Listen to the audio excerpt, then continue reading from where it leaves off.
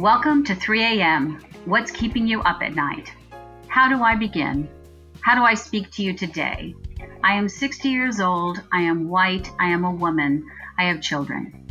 I am sad, enraged, heartsick, ashamed, and furious. Was it hearing a grown man in the middle of the day held down with a knee on his neck screaming for his mother that did it?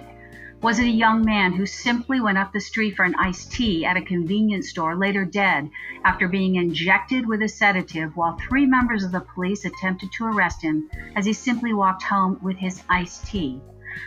Was finally understanding that the talk whites give their children and the talk people of color give their children had in fact a life or death difference in its content?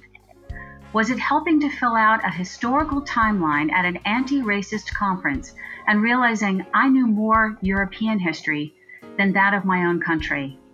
I could go on.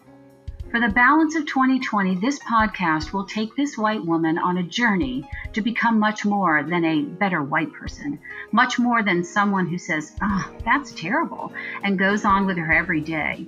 Through conversations and the mentoring of dear friends and new acquaintances, I will look at how to become an anti-racist in the roles I play in my life to cause real change in this great country. I will make mistakes, missteps, and certainly embarrass myself. My guide through this is the amazing Tanya Odom, my friend and now mentor. We share the love of our alma mater, Vassar College, and our commitment to each other to grow in ways that make the world better. I ask you to listen to our conversation as I begin this journey. I ask you to share it. I ask you to join me, help me, guide me. There is so much ahead. Let's get started. Let's jump in.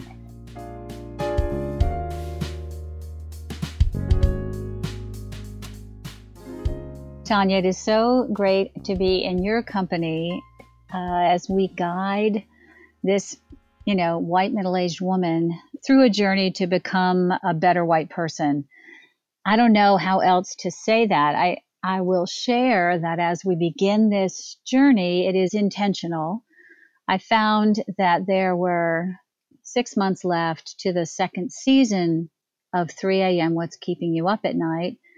And Mr. Floyd had just been murdered. And you and I have been talking, I think now over a year, about race. And I didn't know what to do with this space, but knew that it was important to open it up and perhaps even to, my stomach is in my throat, even to be appropriate vulnerability to allow this platform to be open so that we could figure out some way to have some impact that goes beyond a to-do list, kind of celebrates the forever journey, particularly for white people, to understand that being in the supremacist power structure affords an ignorance that many of us, particularly those who are my age, just truly didn't know, understand, or in fact were resistant to see. And so when I reached out to you, I do it and continue to do it with great humility. So I'm very excited that we have this time together in the immediate, but also as you help me in this journey over at least 6 episodes on the different roles a white person holds and how they can become better as they look at these issues through a lens of humanity rather than defensiveness or irritability, right? Anger. So first of all, I'm very honored, particularly with your tremendous reputation, that you're taking the time to go through this with me. So thank you for that. I'm very excited to see kind of what will transpire. And the hope is that it will be helpful to others, and not as a curiosity, certainly not as a cure, but as a way others can begin to take the responsibility to understanding what it could take or what it might mean to move forward and be a better white person. So I appreciate you being here. Well, thank you. And what a beautiful beginning.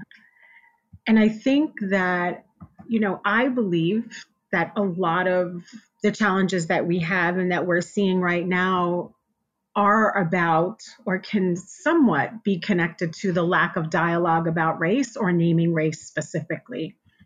And so I think just having these conversations, even if they're clumsy, even if they may not be exactly the way you want them to be, and by the way, thank you for always praising me and supporting me. I make mistakes too, right? And I think in terms of whether it be language that I use or being impatient or wanting too much or not identifying my own privilege as a person with white skin who identifies as a woman of color. So I think there's so much to be learned. And I think in some ways, a lot of these dialogues that are happening now are paving a new course.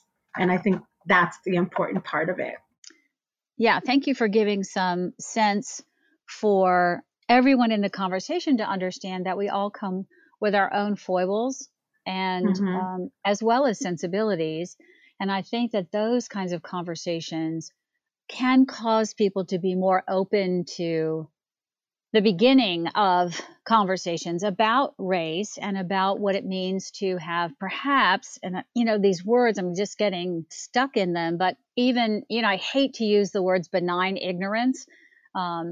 And I don't think that they're valid, except that I'm not sure there's another way. I'll learn in the next, episodes. I guess the best way perhaps to begin this journey is to understand, are there certain things, pieces to the journey that would be good to get out up front? I'm thinking of kind of easy stuff like vocabulary, or, what I'm saying, like the pieces of the journey. Like if we had a backpack, right? What would we put in it?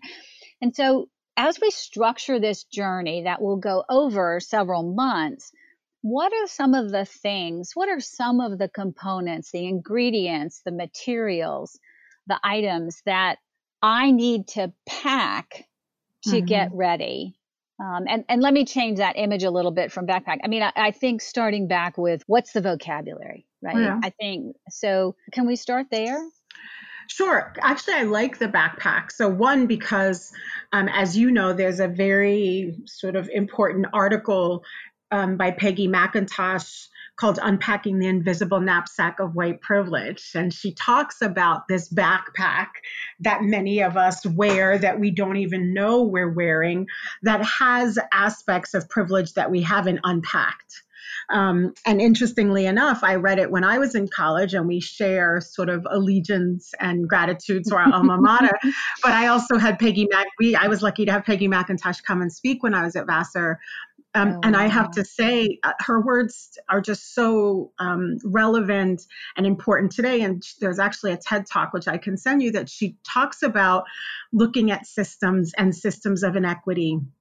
And so I actually think the backpack analogy is really a good one. So vocabulary. So let me, I'm going to read a James Baldwin quote, which interestingly enough, I was reading a lot at the beginning of not the beginning, but at the point during the pandemic and the crisis around COVID-19, when particularly in New York, which as everyone knows is an epicenter or was an epicenter, when we started to see the disparate impact of COVID-19 on communities of color. And when people like Dr. Ibram Kendi, who many of us know, his book, How to Be an Anti-Racist, but he was writing pieces for The Atlantic and other places saying we have to, in fact, look at the data based upon race. So in the beginning, what many people may not understand or know is that our lack of focus on race and structural inequities even inhibited us from seeing the data. And so I started reading this quote when I was on webinars and sessions, which is James Baldwin's quote, which says, "Not everything that is faced can be changed, but nothing can be changed until it's faced." Yes, yes.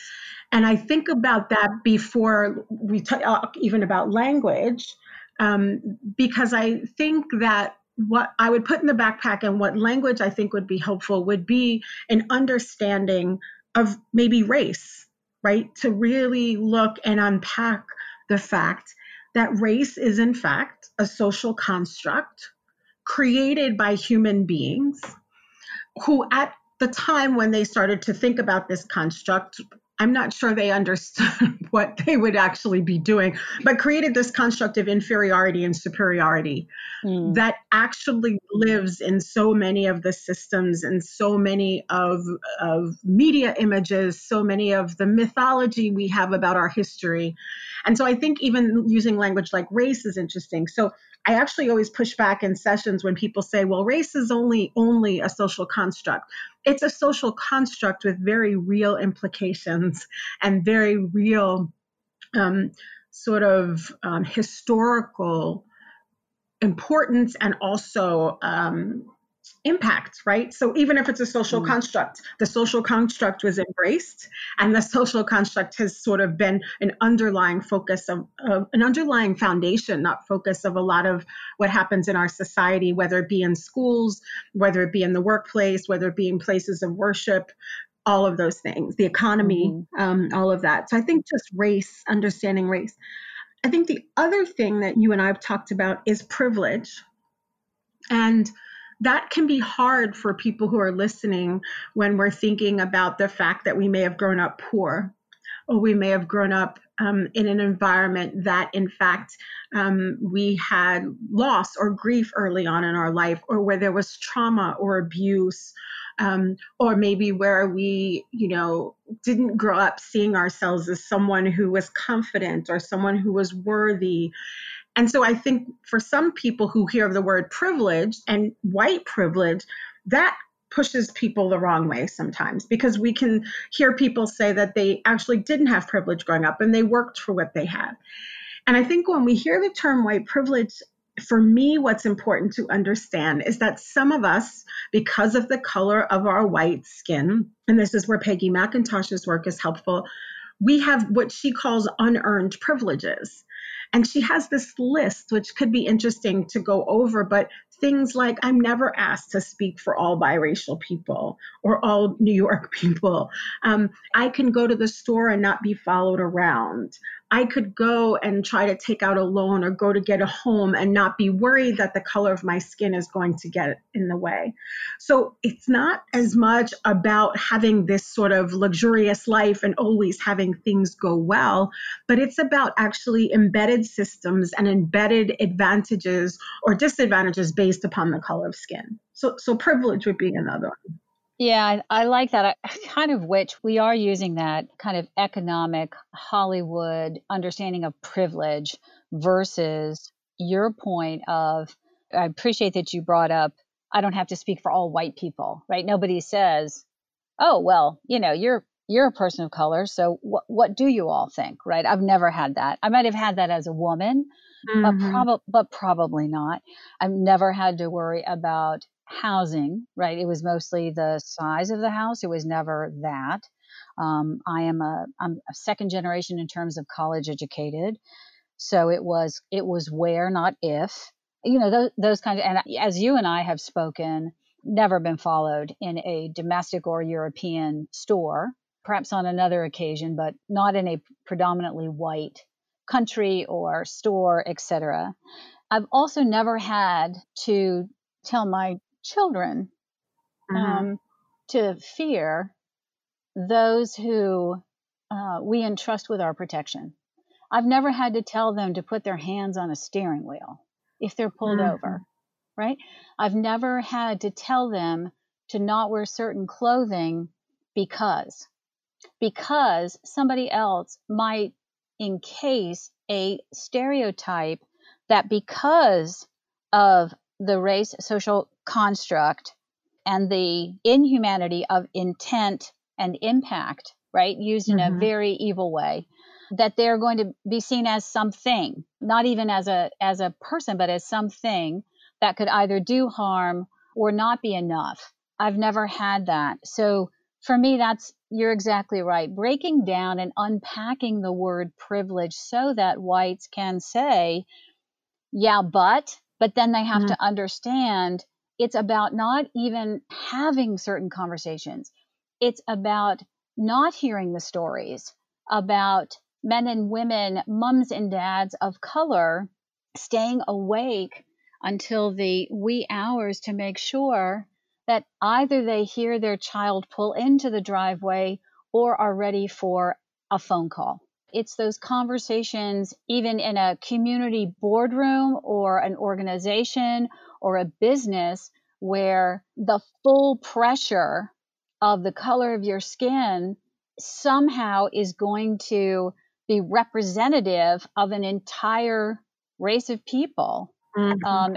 So I think privilege is also, it is an interesting word, and we've got to be very clear that it's not about, going to Tiffany's to buy a pin, or going to Palm Springs to golf, or, Right. going to backpack in Europe, right? It really is about being alleviated from some very significant pain points that are in fact simply rites of passage for some folks who are of color. Mm-hmm.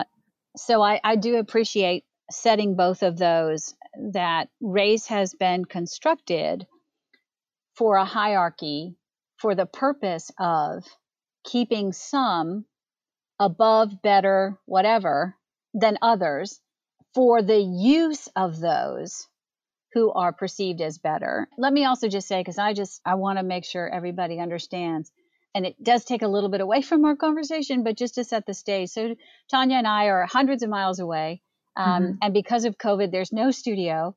So there may be some outside noises that happen, and we have decided to just let that go. So it is an authentic conversation in a time of COVID. We also want to make sure that everyone knows that were we in the studio, our voices would sound really luscious on some beautiful microphones that Relationary Marketing has, and right now I've got like old earbuds on, etc. But the conversation's important, and that's why we wanted to continue. So I've digressed just a little bit. I know we can collect our thoughts and go back about race and privilege in terms of a base of vocabulary. Tanya, is there anything else that would be helpful? It's such a great question, actually. I mean, I think what's come up in the last couple of weeks more than it ever has would be things like, systemic racism, right? Or systemic oppression, which I don't think people used as much, or language that we just talked about, Dr. Kendi's book, How to Be an Anti-Racist. I think the framing of anti-racism hasn't always been one that we think about or use that language in the past. And I think Dr. Kendi's framing, which basically is that it's not enough just to say, racism's bad or I'm not a racist. It's actually the important part in his sort of framing is what are we doing? What's the action related to being an anti-racist, which I think is a different framing than we've seen. It's much different, and I love where the conversation is going. So instead of going, oh, tisk tisk, isn't that too bad? Mm-hmm. The anti-racist language demands a proactive responsibility to change things. And as I have talked with other whites in particular of various ages, a little bit about this series, but also just a lot about having these conversations more openly and understanding that the bounty of people that I get to talk with is incredible. And so getting this huge vision of kind of where people sit and how generationally there may be some differences. Multi-generationally, of course there are. Geographically there's differences. Experience-wise there's differences. Social context-wise there are differences. But one of the things that continues to come up, and as we build the items to go into the backpack, and we're starting about vocabulary and moving a little bit more into action, some folks particularly are ginned up to be anti-racist. Mm-hmm. And are ginned up to find the to-do list to be a part of that. Now, some of that, and I'll call it out, some of it may just be to wear the badge of that. It does alleviate some guilt. You can be a good person. You can publicly kind of put that badge on and like, look at me, I'm not racist. I'm actually anti-racist. Mm-hmm. But when pressed, like, what does that mean? What are you doing? There seems to be this assumption of understanding, assumption of guilt and responsibility at the same time, but still seeking a to-do list in a variety of degrees. But like, just tell me what to do. Some interesting conversations I've had over the time, when we've really kind of honed in on these conversations, is really kind of understanding and hearing from people of color and this is one of my favorite quotes, is, "I'm not going to carry your burden." And Right. to me, that's really saying, why are you asking those who are oppressed to alleviate your pain or somehow Mhm. tell you how to dismantle the structure that you have built? And if not built, that you have maintained, and if not knowingly maintained, continue to prosper from. Right. I think everything. So you listed so beautifully, like benefiting from, create all of those things, supporting, whether knowingly, that's the unconscious or conscious bias piece. I think also for me, it's yes, it's about, why should I be doing this? But it's also, if you really want to be an ally and do the work, I have to quote, do the work, right? Like Mm, I have to look at myself. I told you, I think I told you this on the phone the other day. Ken Hardy says that, this is an inside out job. Dr. Ken Hardy does a lot of work on race, racism, and racial trauma. And he even said, before you go up to, say, after the George Floyd murder and all of the Black Lives Matter protests, and we'll get into this in a little bit, just in terms of the last 3 weeks or almost four, right? A month since the mm, murder, the conversations, but this has come up, this whole notion of sometimes white people wanting to go up to a Black person and asking, like, what should I do? Or, what's going on? Or I didn't see this. And it's sort of like, okay, first of all, you haven't seen this, which to many people, including myself, who's been doing this work for 25 years, that's really hard to hear. It's really hard to mm, hear that it took what some were saying, the combination of COVID-19 to disproportionately impact Black and Brown communities in places like New York.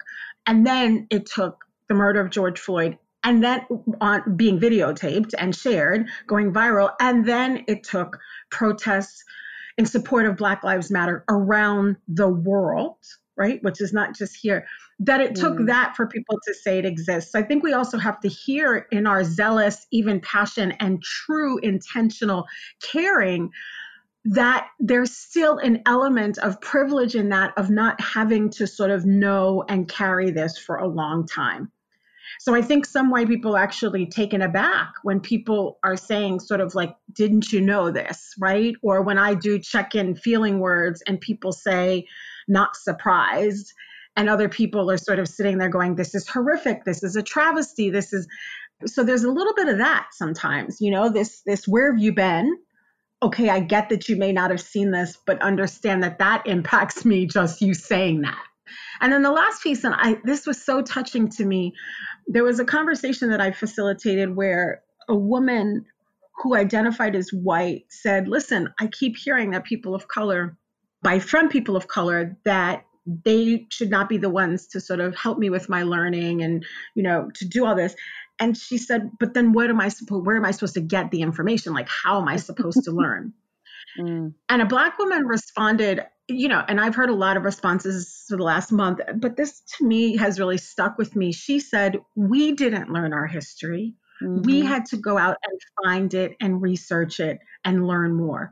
She said, we read the same history books you did, which means it left out our history. And she named things that had been left out. And she said, so we had to do the work to go and do it. So now there's enough information out there. And there's sort of what's your skin in the game around really sort of working on these issues and working to sort of learn or unlearn whatever you've done. So I think it's all of the things you said, plus the sort of going against this multiple realities of the world we live in. We do not live in a country or in a city or in a town that is the same for everyone. And that seems to be for some people just not that it's brand new, but that's settling in right now. yeah, I do like the phrasing multiple realities rather than different realities, because they are implicitly, but they are multiple. And it's interesting how they can intersect, and even the intersection has not caused some people, and believe me, I'm part of that membership. So if I use words that make it sound like others, then I need to find new vocabulary. We have talked at length about my complete ignorance. Even though well educated, I didn't internalize it. And I think that's the difference. And I'm still learning. This is why we're doing this. And it is uncomfortable to be extremely vulnerable and say, I don't know where to start. And to have a person of color that I truly respect, say to me in a side conversation, I'm like, well, just what books, what chats, what podcasts, what articles, what should I be doing? And then just with a very, very earnest look, say, that's your work. That's your work. So it was interesting because when you also said that, I went right back to the beginning of our conversation where we're like, oh, okay, you're a person of color. So for people of color, can you tell me what they're thinking or how they would respond, or would they like this for dinner? There's almost this antiseptic relationship with other humans based upon something that can't be changed. And we have constructed based upon simply that. We have constructed these societies within societies because of the color of somebody's skin, which really robs all of us from an understanding of what humanity could be because of this barrier that was created as a social construct to keep a lot of people down and a few people on top. Yeah. But I think what you just did to me is the process for all of us, for any learning. It's, maybe that framing isn't really correct. I'm a mindfulness practitioner, and that's what we work on all the time, that, to notice the thoughts that are coming up over and over in your brain, or to notice when there's a tightness in your chest, or to notice when you're stressed. So it's sort of this mindful awareness of, this is going back to the beginning when I sort of made that assumption or said that thing, as opposed to shutting down, getting defensive.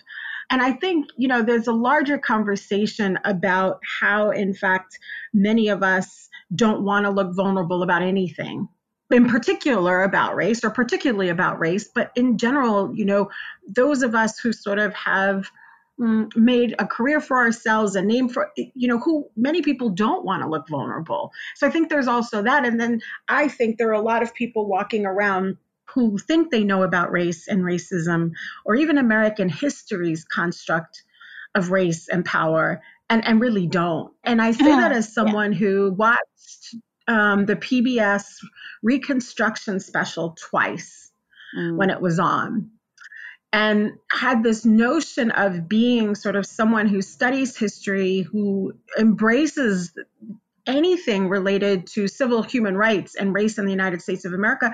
And I watched this special, which was so brilliantly done. And I thought, I don't know most of this. I didn't learn most of this. And so, how do I deal with that? Well, what I did for the several months after I watched it is any speech that I made, any session that I did, any leadership dialogue that I was in, I talked about the fact that I watched it and I learned, and it was something that others could learn from. So, there's learning for all of us. I think that's the hard part. Once you start to uncover that we weren't told the truth about so many things, and that there have been so many layers that have been set up that divide us, in addition to 400 years of enslaving people, right? 400 years of a history of sort of talking about that. But what does that look like, right? When we unpack all of that and say, okay, we're going to make mistakes. Yeah. And I hope that we also come to a place where there's learning for everyone. And again, we're asking the oppressed to provide immeasurable amounts of patience, right? Immeasurable amounts of giving. I want to be really careful to say not, because it could sound like just coddle us and we'll get there. And right, it just at our when it's convenient for us, we'll delve in. We're being barraged right now. And I'm talking as a kind of a generalist white person, which is, I know, is not fair, but this is uncomfortable right now. So I'll figure out how I can at least be in the dialogue. And then as you get more into it, you're like, oh, okay, so this is like lifelong. So this means that there are going to be consequences and costs, et cetera, to all of this. And I have to be strong enough. And I think that's why when we go back to, as you and I have been talking over the last several weeks, this lens of humanism, this lens of humanity, where those roles everybody plays, we've talked about that in terms of structuring the conversations, but looking at people, and I always look through, I mean, it's been a blessing to be a mom. And, for me, that's been the most important role that I've ever had. And so if you aren't stricken by the fact that a young man who just went to go get some iced tea, right? Mm. And had on one of those longer draped face masks, comes back, is slight, is, very, very onto himself. Somebody calls and says, I don't think he's a problem, just letting you know he's out here. And then 3 policemen come and figure that he evidently is so dangerous, they have to, give him a sedative, which then causes a heart attack and his death. As a mom, I'm beginning now to think, and that, listen, as old as I am, it is not a comfortable thing to say out loud, because it's not like this is new stuff to me, right? But starting to think about the mom when somebody has to knock on her door, and her son, who was just a good person, and ask the officers, I just want to go home. I'm just going home. That they have to explain. How do you start that conversation? So for me, internalizing it as a mother has been at least a bridge. You and I have talked about the talk, which in the white world usually has to do with sex. And for people of color, it's how do I keep my child alive, because they've gotten their driver's license. I mean, I worried about the girls perhaps having a flat tire when it was late at night, right? And being vulnerable as a young woman, or getting in an accident, that would be why the officer may knock on the door. I mean, that's my dread. It's never been a dread about being incarcerated or being tased or being shot because they were driving while white.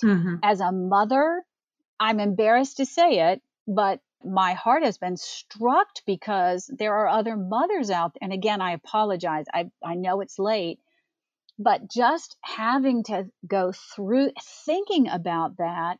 And Tanya, I don't know why it's this time. And we talked about kind of the isolation and anonymity of COVID, not just as how it's affecting the demographic that we've lifted up earlier.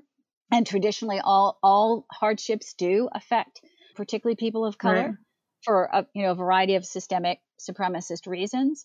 But I think it's just trying to get those lenses of humanity and what it is. Who are you? You're not your job. So who are you? What are those labels that are yours? Mother, somebody who likes to learn. It's not the title of what you do professionally. What is it that causes you to think in a heart-filled, visceral way that you can bridge to understanding what that mom of that dear young man, Elijah, what she possibly could have been in her heart, and understanding that part of her, if that had happened in my household, that would have been an unconscionable, right? I mean, it wouldn't have made any sense at all. Not that it makes sense at all, but what I understand is that as a mom of color, it is actually a variable you have to constantly think about. And that well, and breaks my I think heart. that's it. I mean, I think what you just said is so powerful because, the Elijah McClain story, for people who haven't heard it, and you can just Google it. And you and I talked about this over the weekend, but the words that he in fact said as these police were tackling him, and sort of how even as he was being attacked, what he was trying to do was to in fact tell them that he was not like the stereotype that they probably had. And so had to be top of mind to basically say, I'm an introvert, right? I'm quiet. I don't, I've I'm a not done anything wrong. Yeah. Right. Just this notion of I'm not who you think I am. And I think it's this extra that I do think of as a burden, right? That, the research for the workplace talks about emotional tax of knowing sometimes what others think of you. And I will say, I think this is really one of the ways I think that the George Floyd murder also touched people. In one, this notion of him calling out for his mother, and all of us who read the story knowing the 8 minutes and 46 seconds that he, in fact, had the officer's knee on his neck. And just that analogy in itself in the Black community is talked about a lot. The knee on the neck, right? Which is basically taking away my ability to move. And I think all of us want to come from a heart place around this. I think what you said earlier is so important, that we go there versus all of these questions about, well, what did they do? And George Floyd, well, what I heard was, I was asked to help out with a group that I used to volunteer for, a statement after the George Floyd murder. And I was very specific when organizations would ask me, particularly ones that I knew, that you need to name the pain. You need to name the violence. And I got back from one of the members something like, well, some people I know don't even agree on how George Floyd died. And I made a point at that point to stop helping them with their statement. Because, first of all, just disrespectful to me, who's been doing this work and writing these statements, right, for the last umpteen days and hours at that point. But to say in the midst of such pain for so many people that you don't know how George Floyd died, when in fact it takes away from the knee on the neck. It takes away from the 8 minutes and 46 seconds because somehow we're trying to make sense in our own way. And what that does for many people, it takes away an awareness and an acknowledgement of the pain and trauma. I received a text from someone over the weekend who's a Black woman who works in an organization. And she said only one person in her company has asked her how she's doing. She's one of very few Black people. So there's this notion of, well, I'm going to question George Floyd, which is dehumanizing to a person and, again, doesn't see the pain. And then there's this notion of sort of saying, well, I'm not going to ask her how she's doing. And I would bet some of it's discomfort. But here's a person who's one of the few Black people in this company, and only one person approached her and asked her how she was doing. You're right. It's a humanity. Yeah, and it takes away the culpability, right? Well, Yeah. and it's and I remember saying this as a kid, and I think it could have been the disconnect to the anger. I grew up in the Washington, D.C. area in Arlington, Virginia. And I remember, and I'm hoping I was in elementary. I hope it wasn't in junior high, but God only knows. I remember when, you read the Washington Post, you have extremely smart, intellectual parents who, were just, I won't say participatory, but my mom and dad did a great job of when the riots were going on, trying to explain that to little kids. But I can't remember the setting at all. I just am embarrassed to even say I said it out loud, but I think I didn't understand it. And again, I'm hoping it was elementary, not middle school. I should have known by then. But I think I said, but I didn't do it. Right. But I didn't do it. And I think I hear that now from all ages of people, but I didn't do it. And I think for whites, the acknowledgement of the benefit, if we go back to our vocabulary piece, the acknowledgement of the benefit of privilege to be able to, and I'll use the word again, antiseptically stand back and watch and choose not to believe, or hear and choose not to listen, is particularly, well, it certainly is a byproduct of supremacy and a byproduct of power. If it's uncomfortable, I don't have to deal with it. Some of that is because it feels so overwhelming. And like, where do I get started? Okay, so I want to get smart on it. So I've got lists to beat the band, right? Of all different kinds of things from all very, very well-meaning people. And it's actually been great. But then, okay, so actually then, so now I have to be, I can't just read in my office, right? Now I have to be public, right? And then what does that mean? How does that work? What are the consequences of being public? Are they, and then it's are they really consequences, et cetera. But then what goes next? Where does it end? And I'm not sure there's necessarily an end game, except to make sure, at least for me, and I know it's small, but it's at least where I can start. I don't want another mom to have to go through that. Now, I understand there's a lot of folks out there that go, jeepers creepers, that's ridiculous. Come on. Because I know the problem is much bigger. But I do believe, and you and I have talked about this too, I do believe that white women in particular, I'm not saying saviors, please hear me when I say that, but white women in particular, and particularly at my age, and so I'm 60, have got to speak up. They've just got to speak up. And I think in terms of not color, but in terms of humanity, again, what are the roles that I've played, right? So, the best thing is as a mom, but it's as a business owner and all the other things, community person, all that kind of stuff, have to speak into it and to understand. And it's going to be through your own voice and your own format. So whatever your technique is, so none of this has to be, there's not going to be a how-to book, right? Like, on July 3rd, this is what you're supposed to do on July 4th. It's not a curriculum. There's a ton of curricula out there to get smart, not only on becoming a better white person or an anti-racist or just understanding what the heck's going on, right?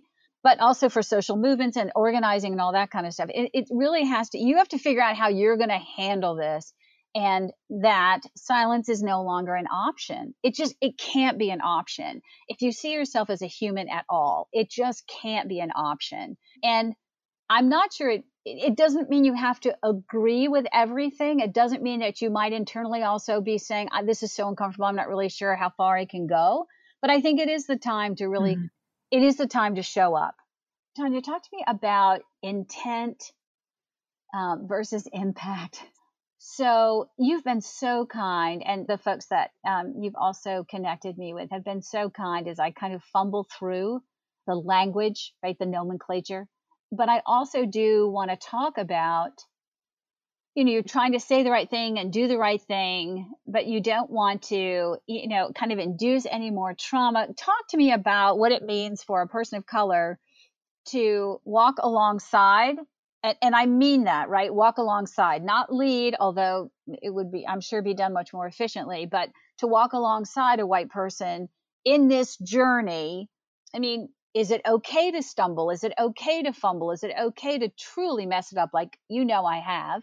To just kind of to step in it and go, I don't know what I'm supposed to be doing. I don't know what I'm supposed to be saying. I'm certainly not, and never will graduate to the level of being woke, right? That I see that as aspirational. So how does a well-intentioned white person, how can they get people of color to help walk alongside them in this journey? Yeah, that's a powerful question. I mean, I don't know that we always can do that. I think fair. that particularly right now, you know this, but I've been doing a lot of sessions in companies around the US with Black communities, as I've called them, because there are communities. Yes, they're Black employees, but they're communities of people.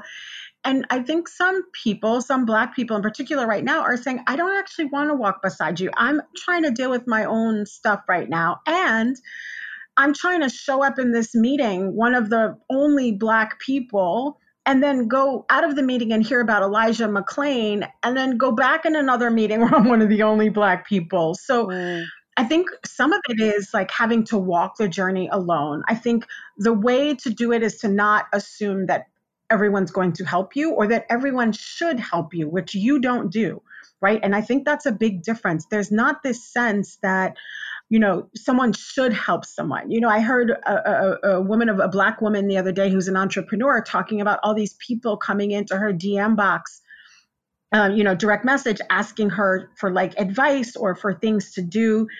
And I get it. And I get that people want to learn. I also get that there are other people who we wouldn't expect to give their time to us for free. We wouldn't go, and I think there's a gender component to that. There's a definitive race component to that. And so what you're seeing many women of color around the country do in particular is, no, you can't pick my brain. No, you can't write to me and ask for me some thoughts about what I might do or help you with your strategy for free. You have to pay me. And I think some people are saying, wow, that's a little bold. Well, how often have we taken certain people's contributions for granted? So I think it's a really powerful question because we're at a moment in history where some people are saying, actually, you're going to have to do some of this, a lot of it, if not all of it, on your own. And if we have a relationship and if there's trust and if we've built that up over time, then that's a different story about how we can walk along this together. But I really think we have to understand that, one, the Black community is not a monolith.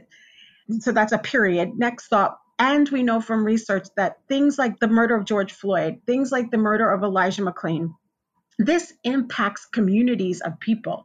This is a trauma. I mean, some people on this call are going to know a lot about trauma, but there are a lot of people who believe that we, in fact, have generational trauma held within our bodies.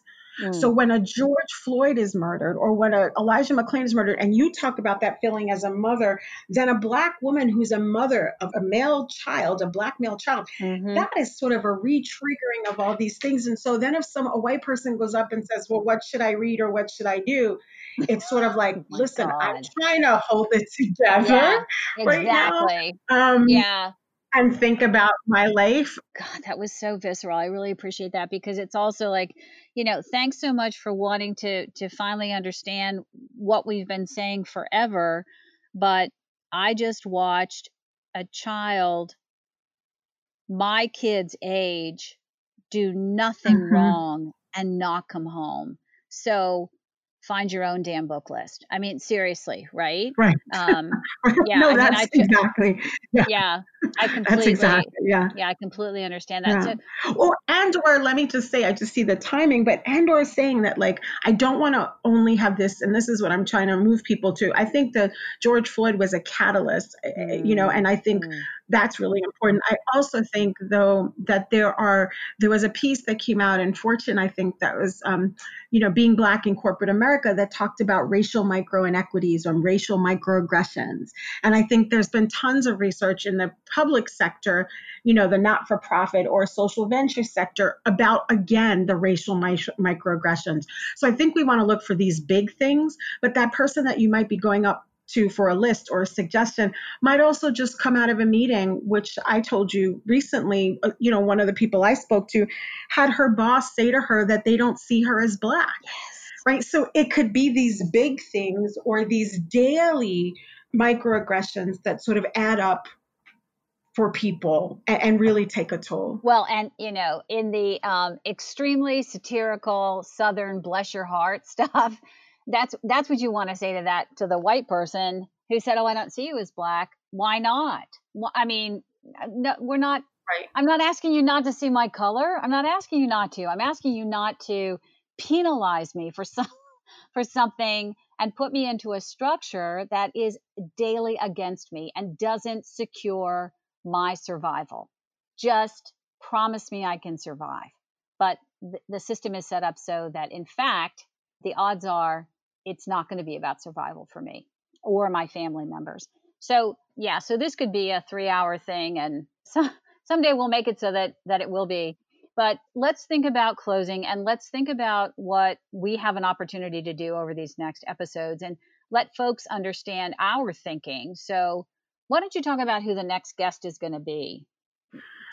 Yeah. So, if you're talking about Jane Rosenzweig, so I had recommended her as a white ally who sort of is very much like you in terms of saying, tell me when I mess up, and also has used her awareness of identity and race to actually move things forward in some of the work that she's done internally. And I've just watched her, and I've watched her push forward work that some people now would say is quite revolutionary or controversial. And we were doing it several years ago because she pushed it forward.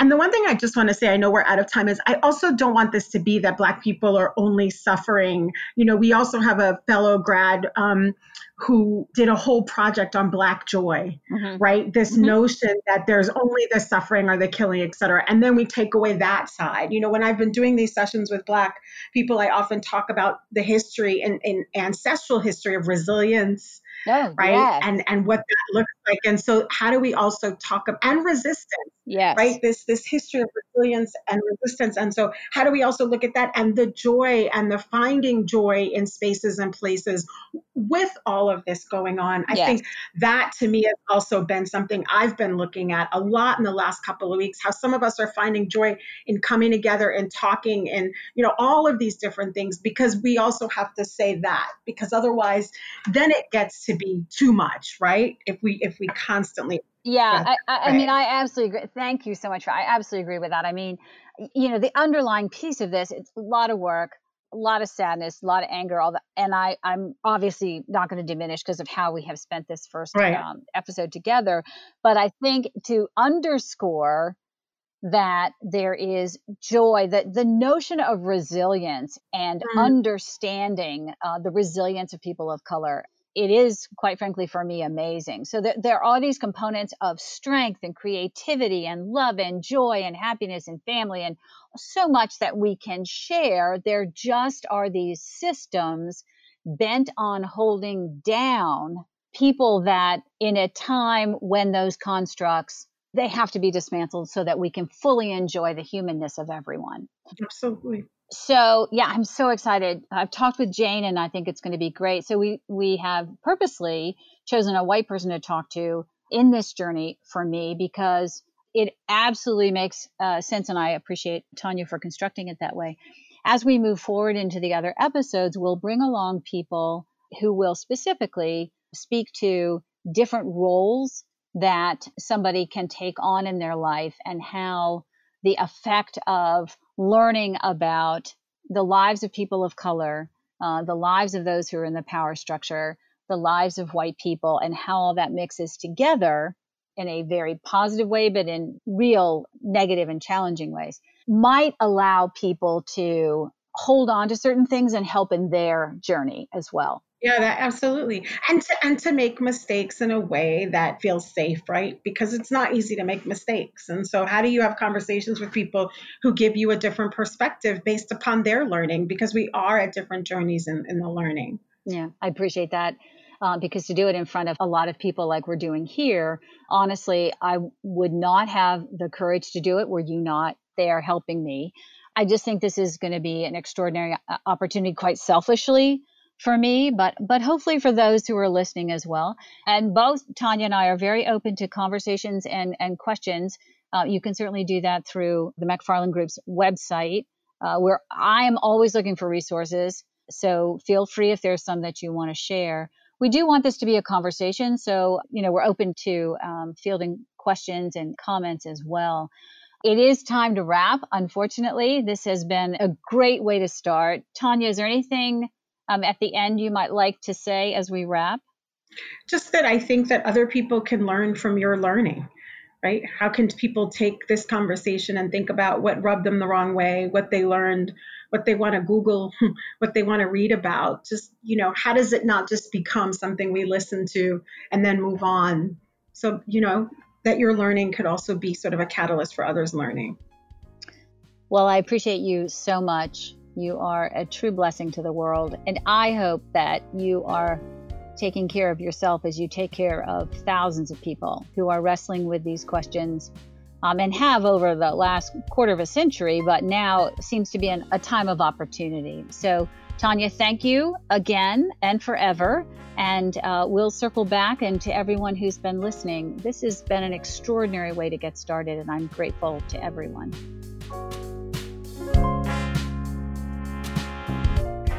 Thanks to Tanya Odom for the conversation today.